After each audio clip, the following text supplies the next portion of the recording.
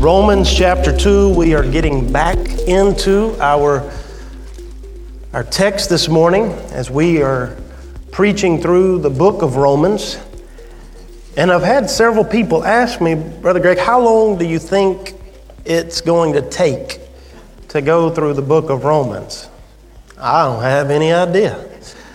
I originally planned for 8 to 9 months, but I guarantee you it's going to be longer than a year.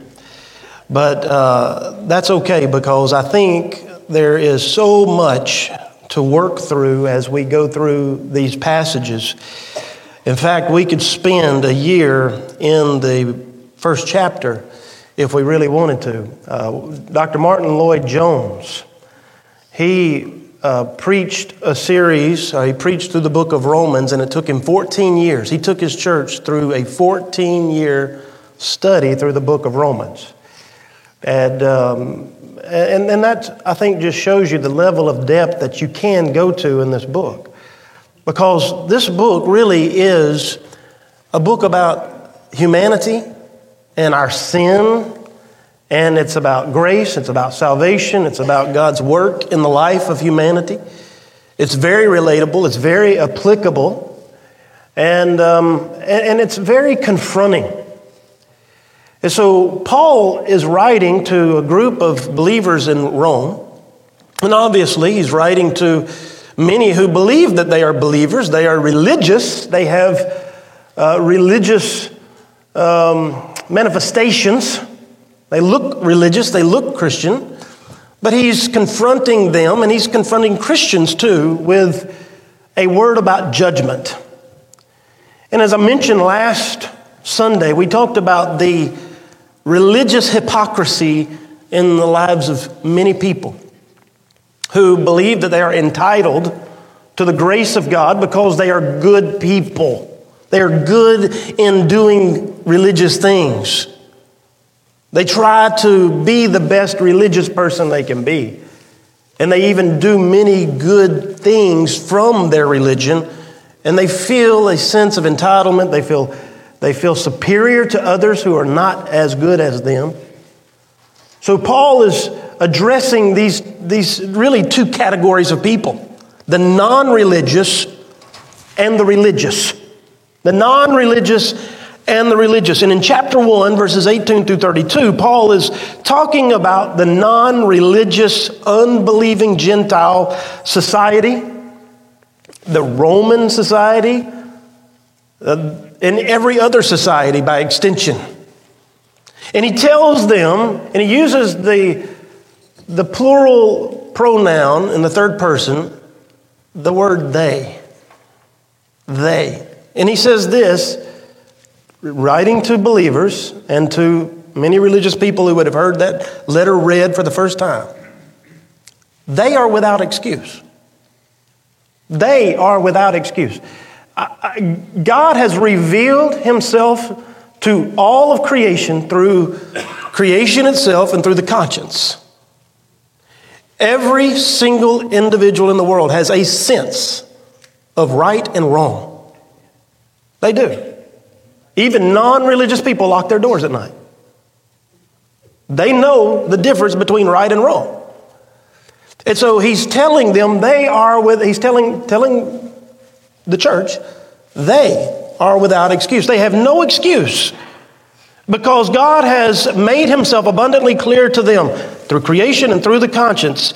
And here's the point. One day they will stand before God in judgment and they will have no excuse. That's what he's saying. They will not be able to argue their defense and say, God, you did not prove yourself to me. You didn't show yourself to me. No, what God says about them is that they have enough proof, they just suppress the truth and they suppress it in unrighteousness. All right, so you can almost see the religious people going, yeah, they're going to get what they deserve. And then Paul says something to the religious folk in chapter 2, verses 1 through 5. Both the Jews and the Gentiles, both who have come to know some truth about God through His Word, they are religious.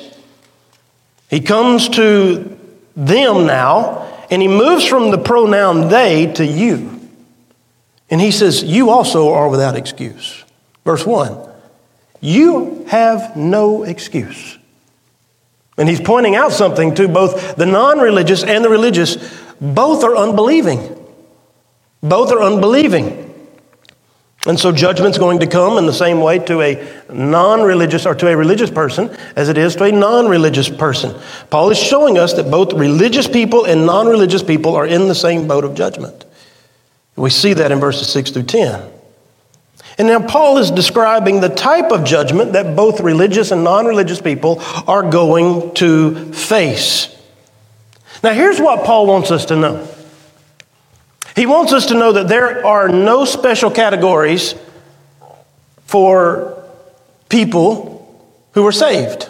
There's no special category for any certain type of person to be saved. And the point that we see over and over, especially as Paul's writing to both Jews and non-Jews, Paul makes it abundantly clear there's going to be Jews in hell and there's going to be Gentiles in hell. But when we extend out that teaching, we see something even further. There's going to be Baptists in hell. There's going to be Catholics in hell. There's going to be white people in hell. And there's going to be black people in hell. There's going to be men in hell. And there's going to be women in hell. Paul's making it abundantly clear. God shows no partiality. When it comes to the eternal soul and judgment, there is no partiality with God. In fact, verse 11 can't state it any more clear. For God shows no partiality. There is going to be rich people in hell, and there's going to be poor people in hell. The judgment of God will come on every type of individual. This means that the whole world is without excuse before God. And the reason is because the truth of God is available. The reality of God being the creator of all things is available for all people to see. It's known in the hearts of all people. But that truth is being suppressed. Whether religious or non-religious, it is being suppressed. It is being disobeyed. It is being rebelled against by both categories, whether you're a religious person or a non-religious person. The religious hypocrites that we talked about in verses 1 through 5 of chapter 2 are those who, again, they have the revealed truth about God. They know the truth about God, and so they see themselves as being entitled, and they're doing good things, so they're not bad like the other people. They don't deserve hell like all those other people out there. I deserve heaven. They deserve hell. I'm not bad like them. And so Paul reveals his future judgment. So look here again in our text. It says, he will render, think about that context in mind. As Paul says this, he will render to each one according to his works. To those who by patience and well-doing seek for glory and honor and immortality, he will give eternal life. But for those who are self-seeking and do not obey the truth, but obey unrighteousness, there will be wrath and fury. There will be tribulation and distress for every human being who does evil, to the Jew first and also to the Greek. But glory and honor and peace for everyone who does good, to the Jew first and also to the Greek, for God shows no partiality. Notice in that passage, there are some who receive eternal life, and there are some who receive eternal damnation. That's the judgment. That's what we see. We see these two things that take place in this judgment. And what is Hebrews 9:27? You all know this verse. It is appointed unto man once to die, and then what? Then the judgment. There is a judgment. But again, the point, and I really want us to get this morning. A person is not chosen for life or death on the basis of their Jewishness or any inherited distinctiveness. It doesn't matter if you were born in Bethlehem or if you were born in Jerusalem or if you were born in Mississippi. Nothing matters. There's no inherited distinctiveness There's no opportunity that you had that's going to make you more likely to be saved. We got to get this. We are not saved on the basis of opportunity. We are not saved on the basis of some inherited distinctiveness. It doesn't matter if your daddy's a Baptist preacher. That doesn't qualify you for heaven. It doesn't matter if your mother sang in the choir. That does not qualify you for heaven. It doesn't matter if you were baptized by the Pope himself. That does not qualify you for heaven. It doesn't matter if you're the Pope. That doesn't qualify you for heaven. There is no spiritual quality, no religious quality, no inherited quality that qualifies anybody for heaven. There's not a single religious status that gives you any merit with God. So notice what he says. He will render to each one according to his works. Now, this raises a really big concern for those of us who understand the biblical doctrine of salvation. How does, and here's the question, how does receiving eternal life or eternal damnation according to one's works fit with the teaching of that salvation is by faith alone, through grace alone, and Jesus Christ alone? Now, that's a dilemma for us as we look at this at its face value on the surface. But first, let me say this, and let me just get this out of the way. Paul is not saying that a person is saved by their works. He doesn't say that a person receives eternal life or eternal damnation on the basis of good works, but according to. So it's something that's in accord with good works. So it's not on the basis of it. So Paul's not saying that. And Paul makes this abundantly clear. And I felt like it was necessary for us this morning to kind of dive a little bit, to digress a little bit into the clear teachings of Scripture about salvation by faith alone. One of the principles in biblical interpretation is called the analogy of faith. That means we interpret Scripture with Scripture. When the Scripture seems to be unclear in one area, we go to the places where it is very clear. Right? And so let's look at some of the teachings of Paul. We're going to look and see Romans 3, Romans 4, and Romans 5. We could keep going, but just for the sake of time, Romans 3:28 says, "For we hold that one is justified by faith apart from works of the law." So what's Paul saying? Well, faith apart from works is what reconciles a person to God through Jesus Christ. Then let's also consider Romans chapter 4, where it says in verse 5, "And to the one who does not work but believes in him who justifies the ungodly, his faith is counted as righteousness." Now this verse actually made me think of the thief on the cross. You know, the thief on the cross never stepped foot one day in a church. He never sang one worship song, never prayed to Jesus or in Jesus' name, was never baptized. And never did any good thing for Jesus. The only thing he did was on that cross in his dying breath, he believed on Jesus Christ. And today, according to Scripture, he is in heaven with the Lord himself. By faith alone. Through grace alone. We see this theme continue. Romans chapter 3, Romans 4, Romans 5. Romans 5:1 says, "Therefore, since we have been justified by faith, we have peace with God through our Lord Jesus Christ." How's a person justified, church? By faith. By faith. The clear teachings of Scripture is that by faith a person is justified. By faith a person can have peace with God. It is by faith. That's a gift from God. Therefore, faith cannot be considered a work. It is a gift. So let's return to our question, right? Why is Paul saying that God will render to each one according to his work?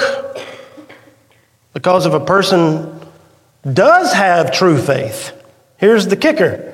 If a person does have true faith, then there will be works in accord with their faith.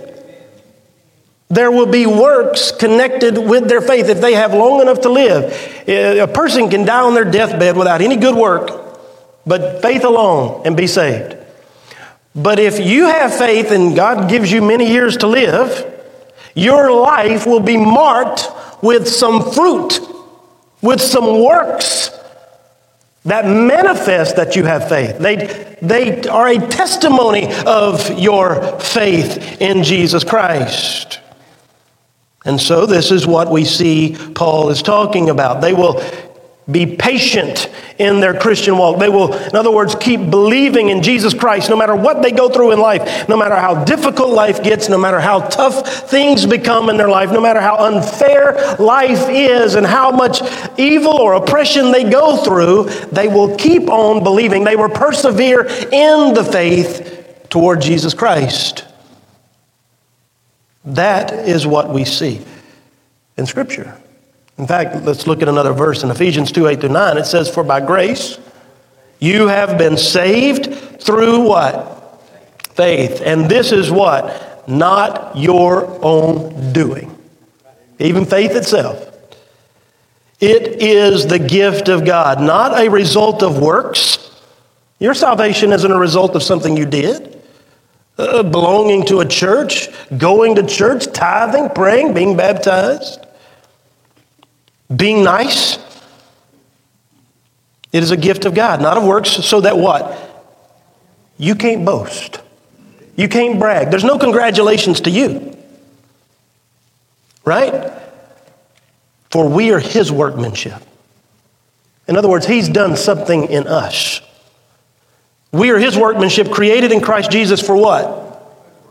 Good works, which God prepared beforehand that we should walk in them. Friends, brothers and sisters, eternal life is based on one's faith in Jesus Christ and His grace that He freely offers. But when one does put their faith in Jesus Christ, their life will operate in accordance with that faith. This means then that a person who says they believe in Jesus, but they have no qualifying marks that connect them to Jesus, their faith is fraudulent. They are counterfeit. They are fake. They are phony. Not real.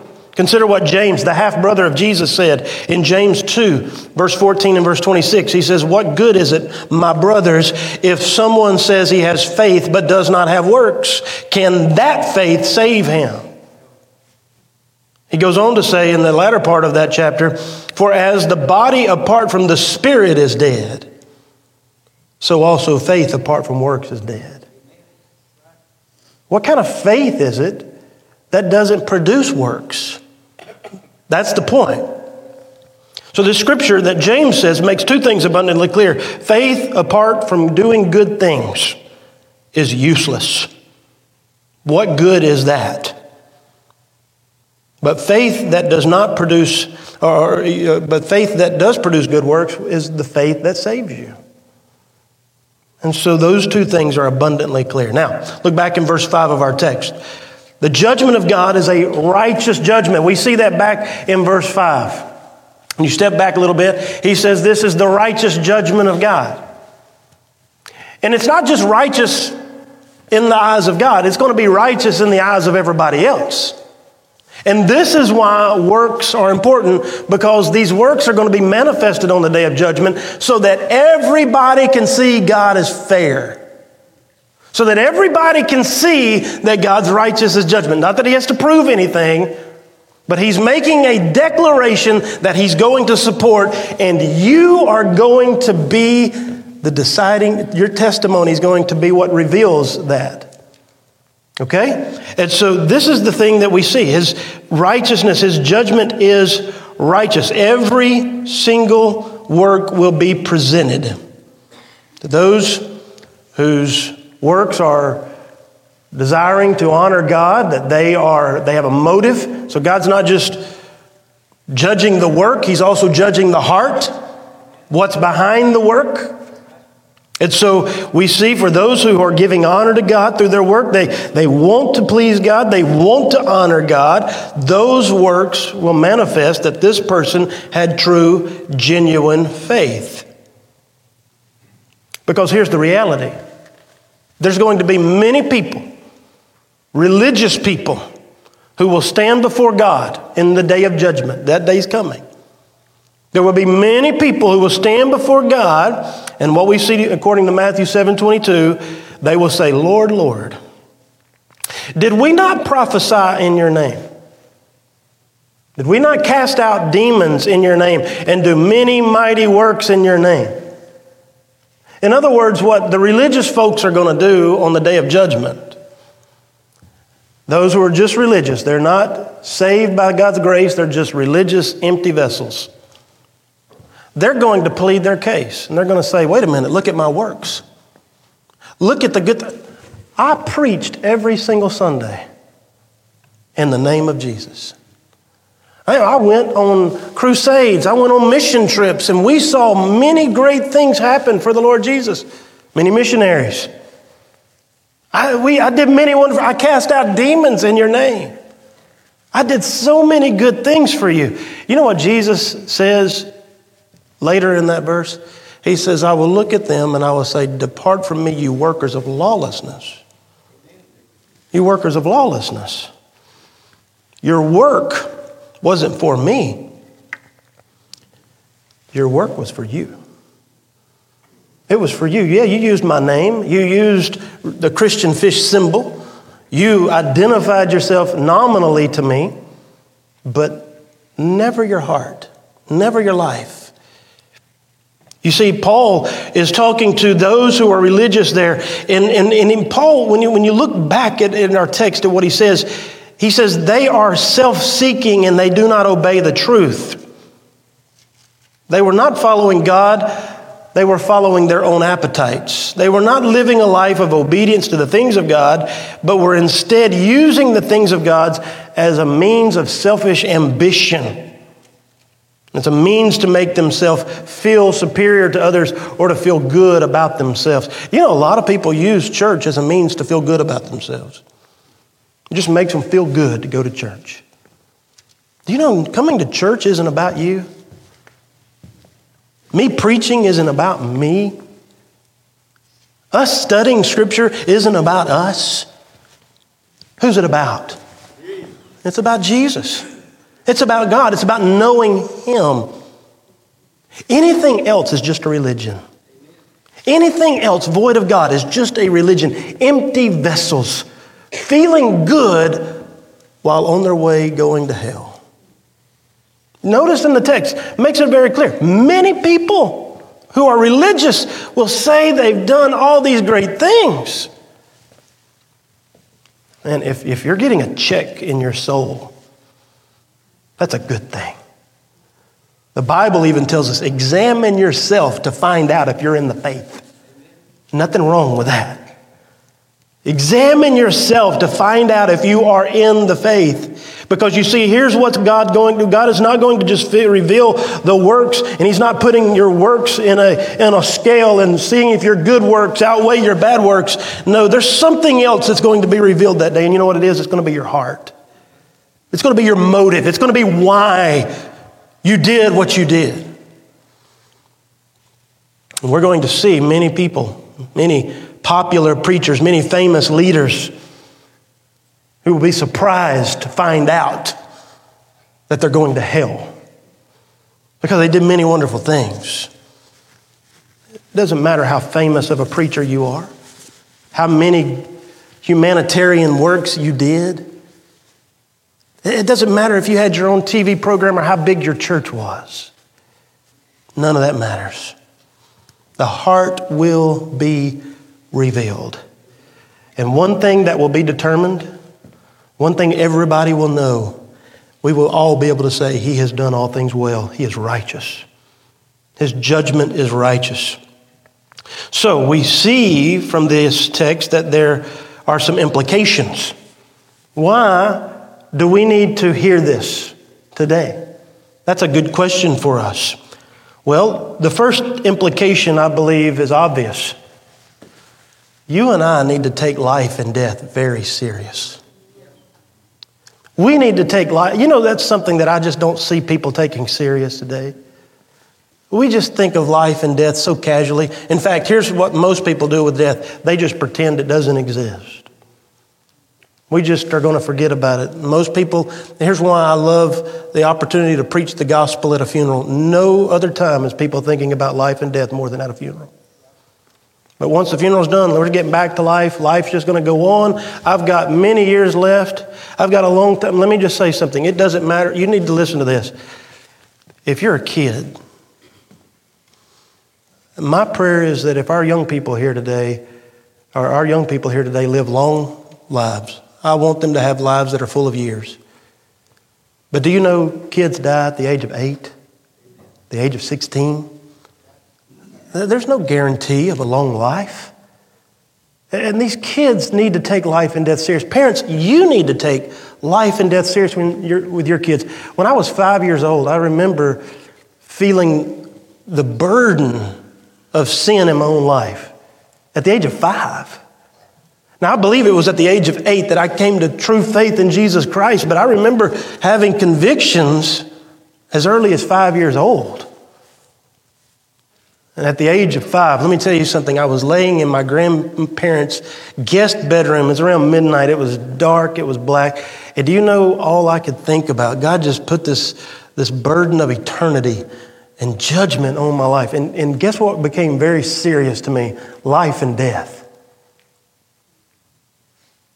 Life and death needs to be taken serious. This is a serious matter. If you're a teenager, those moments of fun that you live for, those moments of just self and selfishness and thinking that you've got the rest of your lives to live. Again, I pray that all of our teenagers live long lives, but you could die before 20. Before you ever reach your 20th birthday, you could die. You need to take life and death serious. You married couples, you young families that are so busy with work and life and trying to please your spouse and raise your kids, and you're so consumed with everything else, you need to take life and death very serious. And for you older people, the aged, our elderly, death is as close to you most likely than anybody else in this room. For some of you, we could be having your funeral by the end of this year. For some, it could be by the end of this month. We need to take life and death serious. This is a serious matter. And so there are implications to what Paul is saying, and the implications is that we take life serious. We take death serious. Now there's a second implication.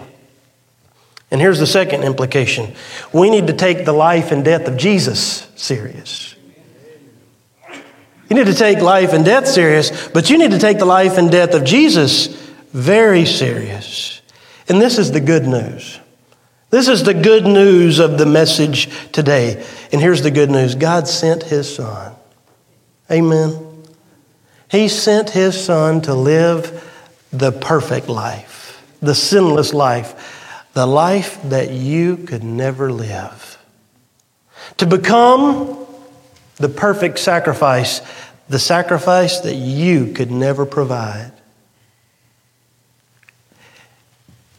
And in His life and in His death, we see the work of God. Jesus said on the cross, His work was finished. And then we see on the third day after His death, He rose from the dead. And here's the good news. The good news is that salvation is not provided in our work. It's provided through His work. It's through what He did, because we could never do enough. It's through faith in that gospel, in that good news, in that truth of who Jesus Christ is and what He did. You see, that's the very nature of the cross, shows us the need for faith. Let me read a passage, Romans chapter 10, verses 8 through 13. It says, "The word is near you, in your mouth and in your heart. That is the word of faith that we proclaim." The word of what? The word of faith that we proclaim. Because if you confess with your mouth that Jesus is Lord and believe in your heart that God raised Him from the dead, you will be saved. For with the heart one believes and is justified, and with the mouth one confesses and is saved. For the scripture says, everyone who believes in him will not be put to shame. For there is no distinction between Jew and Greek, for the same Lord is Lord of all, bestowing his riches on all who call on him. For everyone who calls on the name of the Lord will be saved. Everyone who does good works will be saved? No. He did the good work. Our salvation is within the confession and the faith that we have toward Jesus' work, that we're trusting in what he did and not our religious works, not our goodness, not our going to church, not our connections with church, none of those things. You see, believing in God means that you are trusting in him. It means that you have a love for God that removes the fear and the stress and the worry of death. If you have faith in Jesus Christ, it should mean that you have a love for him that is so overwhelming that you're not afraid to die. You're not afraid of living. You're not afraid of this life. That's what we find. We are justified by faith and we have peace with God through Jesus Christ. He gives us peace through this faith, through that love that we have for him, that love that he has for us. You see, salvation, brothers and sisters, is more than just wanting to escape hell. You've been part of services, I'm sure, where a preacher stood up and told all the kids, if you don't want to go to hell, raise your hand. Folks, let me tell you something. Not wanting to go to hell is not what will save you. Heaven is not fire insurance. Loving Jesus, knowing what he did, and putting your faith in his work, in his completed work, and not your own. Because guess what? One of these days, all the secrets will be revealed. I don't know your heart. Only you know your heart. But just know this, God is good. God loves his people. And this is why he warns us. I want you to think of something this morning. The fact that God is warning you today with this passage is a testimony of his love for you. It's a testimony of his love for you that he's giving you a warning. The reason that the Bible has warnings is because he loves you. If God did not love you, he would not warn you. These passages, though they have this weight and this burden, this conviction that's connected with them, you don't need to see it separated from the love and grace of God, that God gives us this so that we will examine our hearts. No matter what phase we're at in life, no matter what position we hold in church, even myself included, we are all called to look within, but more than that, we are called to look up. And we need to see the goodness of God, and we need to see his grace, that apart from him, there is no way we can do any good thing. Jesus said, apart from me, you can do nothing. There is no good work. There is no ability for you to do any good thing apart from me. But for those of us who are trusting in Jesus today, you need to know that Jesus will enable you. He'll work through you. He'll work his peace in your life, and he'll work your faith in your life. The Bible says without faith, it's impossible to please God. So here's the thing about doing good works. Doing good works is about leaning more and more on God and less on yourself. It's leaning more and more on God and less on your church. It's leaning more and more on God and less on your religion. Doing good works is about loving Jesus, and it's allowing him to live his life in and through you. Father God, thank you for this day. And thank you for this word of warning and this word of comfort. Thank you for showing us that through the warning, your grace is amazing. That, Lord, we wouldn't know how amazing grace is if we didn't know how bad we were in need of your grace. And so, Lord, I pray that we would do two things from this passage today. We would take life and death serious. And that we would take the life and death of Jesus very serious. That we would recognize that apart from you, there is no hope. To see that Jesus is our God, our Creator, our lover, our Savior. Lord, I pray that you would open our eyes to see this today and to be mindful of it and to worship you through that truth, to give you glory for your goodness and your grace. Lord, help none of us here to glory in our goodness. Humble us this morning, Lord, if we think that we have done anything worthy of your love. Help us to know it's only what you have done, not what we have done.